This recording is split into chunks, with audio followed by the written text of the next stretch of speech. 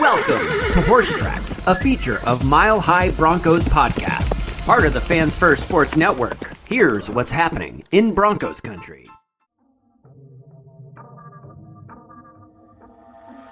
Well, can we really be that surprised? I don't think we can. The Broncos have now lost their 16th straight game against the Kansas City Chiefs. It's now tied for the fourth longest losing streak to a single team. The NFL record is 20, so the Broncos have a chance to match that within only a couple more seasons. But, man, what do we expect? Well, my name is Ross. Thank you guys so much for tuning in to this edition of Horse Tracks. It's a awesome looking Friday, October the 13th, over on Mile High Broncos podcast, part of the Fans First Sports Network. Thank you so much for everyone who decided to listen this morning. Hopefully you saved yourself the trouble and didn't watch last night's game, so we can react to that together today. And if you did, let's go ahead and just feel bad all together collectively, because that's probably the best thing we could do at this point. Shout out to the boys over at Cold Valley listening to this one. Happy high school game day for all those that celebrate, and for which one of you is watching from Cold Valley right now, you guys better watch enough film this week. That's all I'm gonna say. But what we got on deck for today is reacting to the Broncos versus Chiefs game, and then we're going to be talking about some lackluster performances on offense, where it kind of went wrong in general. Some credit to defense because they put up a heck of a stat in this game and over the last couple weeks. And then we're going to take a little stock watch on the Broncos when it comes to trade availability. A couple players' stock went up in this game. A couple players' stock definitely went down. So we'll see who did what. But before we get into that, of course, you can find all of these awesome articles over milehighReport.com. You can find my article on the offensive line breakdown on the Chiefs. That's going to be dropping here sometime next week. You could catch the one that I did on the Broncos against stunts and the blitzes against the Jets from last week. You can go check that out. And you can follow us on social media at Mile High Report on Facebook, Instagram, and Twitter. I'm partial to the Instagram because yours truly runs that one as well. I appreciate all your guys' support on there. And don't worry, I see everything that you have to say. Whatever platform you're listening to, Spotify, Apple Podcasts, Google Podcasts, literally anywhere you get your podcasts, YouTube, go ahead and follow or subscribe. Really appreciate the support. But let's get into things. Broncos versus Chiefs. Nothing can go right for the Broncos. Of course, when the defense finally puts together a really solid performance, holding the Chiefs offense to just 19 points, 16 points through most of the game, it's the offense that can't score. An offense that's been averaging 24 points a game puts up 8. Let's see why. So, also real quick, the defense did well most time. Obviously, I don't think Damari Mathis was essentially on the same page on whether he was on offense or defense when he threw the block for Patrick Mahomes instead of trying to tackle him. But, A for effort? Maybe? No. But it was a really pathetic first half that more than likely doomed the Broncos here. So the opening drive, they had a turnover on downs at the Kansas City 38-yard line. Wilson was sacked on the fourth and 3, and then you had Sean Payton call a timeout after that happened. He said after the game, he thought that was a third down play, and so he thought they were going to fourth down, so he called the timeout, and he said that was quote a boneheaded play by him. So I feel like the reaction to that may be different. If that was Hackett saying that, Sean Payton probably isn't going to get as much slack for that one. That's really bad. And then they threw an interception on their second drive That was at the 43-yard line, their own 43-yard line. And then they would punt the ball the next 4 drives to finish off the first half. 2 of those featured 3 and outs. They only had 94 total yards in the first half. And Russell Wilson absolutely had his worst game of the season. I mean, the stats aren't great. And you don't even need to look at the stats. He looked sloppy, especially in the first half. Making bad reads, not seeing open guys, holding the ball too long. But also, let's give his saving grace here is that you guys know I'm a bit of a Russell Wilson defender. Obviously, there is a lot of bad in this game that was just on him. That first interception, absolutely on him. Some missed passes, absolutely on him. But it wasn't just his fault in this game. A lot of the blame has to go to, let's talk about the play calling. Sean Payton was absolutely horrible tonight. Definitely his worst game of his team with the Broncos tenure. They were running some funky wing T stuff. You know, they had a lot of times where they send just 2 receivers on routes and wonder why no one can get open. Poor route combinations didn't help as well. They didn't use the run game as effectively as they should. They ended up finishing the game averaging 5 yards a carry. And yet, the run game was still pretty underutilized. Now, I mean, you could argue that no, it wasn't, because they ended up rushing 23 times. They only had 22 passing attempts. But they absolutely should have ran the ball more in this game. Jaleel McLaughlin was looking nice. Javonte Williams was looking maybe as good as ever this game.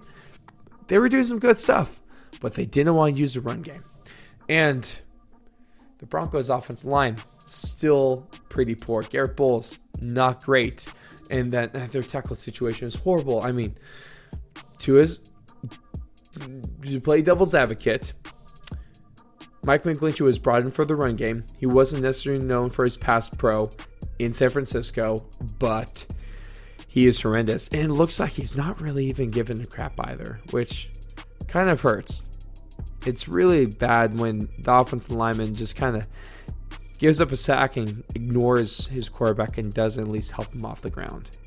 That's not a good look. And another thing is that the Broncos receiving core, man, it's really bad. Their receiving core is really weak. You know, that injury to Tim Patrick earlier really hurt them. Doesn't help that Greg Dulcich came back after being on the IR. And he got hurt again after just 1 catch for 3 yards on 2 targets. Same hamstring injury. And I think it's safe to declare him a bust. Well, because he's looked good when he's on the field. He's barely on the field. And it's always a hamstring injury. Another wasted pick by George Payton there. Cortland Sutton, he was fairly limited all night until the fourth quarter. Made a great touchdown catch. That was about it. Jerry Jeudy, 14 yards on 3 receptions and 5 targets with a long of 13. So 13 of his yards came on 1 play. Not a good game. Marvin Mims, another week where we're talking about how underutilized he is. I mean, the Broncos had plenty of times where they were deep in their own territory, chucked the ball up to Marvin Mims, but he didn't even see the field on offense. And then there are other receivers that were targeting this game. You had Adam Trautman, tight end, 1 catch for 4 yards. You had Brandon Johnson, target, no yards. Chris Manhurts, target, no yards. Wilson is throwing to freaking Walmart employees. And why isn't Marvin Mims on the field? Once again, why isn't Marvin Mims on the field? And it's the trade away Albert O. Just looks so much worse right now, man. The Broncos would be in such a better situation if they had him instead of Greg Dulcich. Because at least Albert O saw the field, and he was a good target as well. Got rid of him. So, that sucks. Another thing that sucked for the Broncos is there's a very weak defensive pass interference call called on Damari Mathis, which negated Kareem Jackson interception. And I mean, let's not pretend to be surprised that Patrick Mahomes gets another interception called back due to a poor defensive coverage penalty. And credit to the defense, though, in this game, because especially in the red zone, teams have been really good driving around the Broncos, but once they get to the red zone, they haven't been able to do a dang thing. So, last week, of course, the Jets were 0-5 in the red zone. This week, the Chiefs are 1-5 in the red zone. So, in the last 2 weeks, the Broncos defense has forced teams to being 1 for 10 in the red zone in terms of touchdowns. That's really good stuff. That's really good stuff, man. You can't really ask for more than that. But let's talk trades. All right.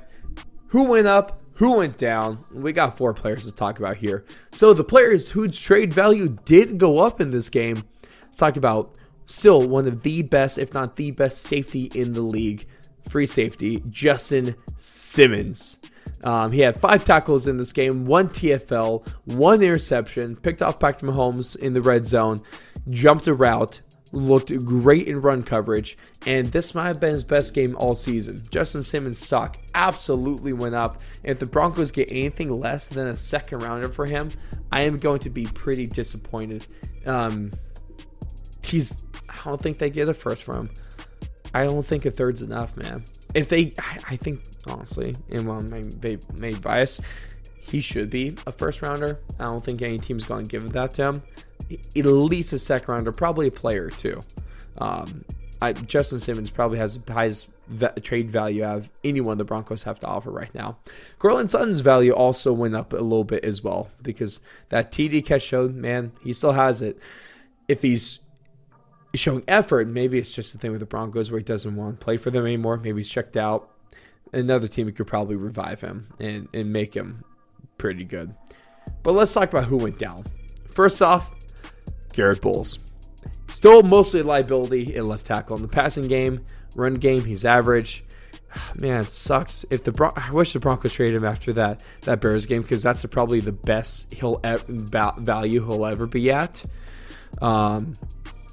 Not great in this one. And then Jerry Jeudy, his value absolutely went down. And now I was hoping for like a second rounder for him, being optimistic. Now I'd be surprised if the Broncos could get a third rounder for him. He finished this game with 3 receptions, like I said, 3 receptions, 14 yards, 5 targets.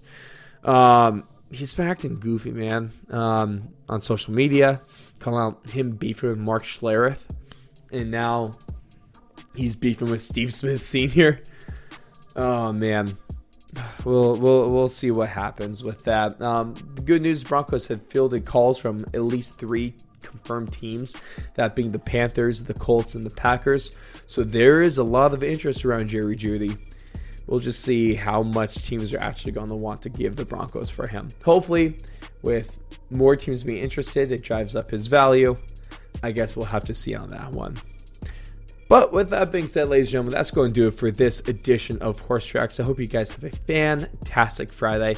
I hope for whatever high school team you root for, coach for, play for, that you guys get the massive W tonight.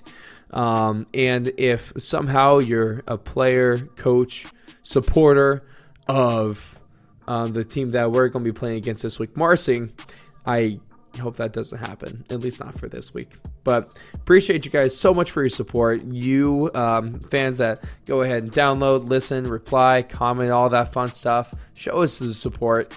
You're the reason why this season has been any sort of good. So we really do appreciate your tremendous amounts of support. And you make this all worthwhile. So subscribe, follow on whatever platform listening you're watching this on. If you haven't done so yet, follow us on Instagram, Facebook, and Twitter at Mile High Report.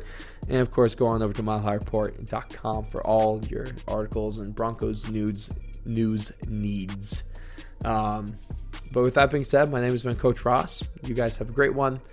God bless you, and go ahead and have a positive impact on someone around you today and this weekend.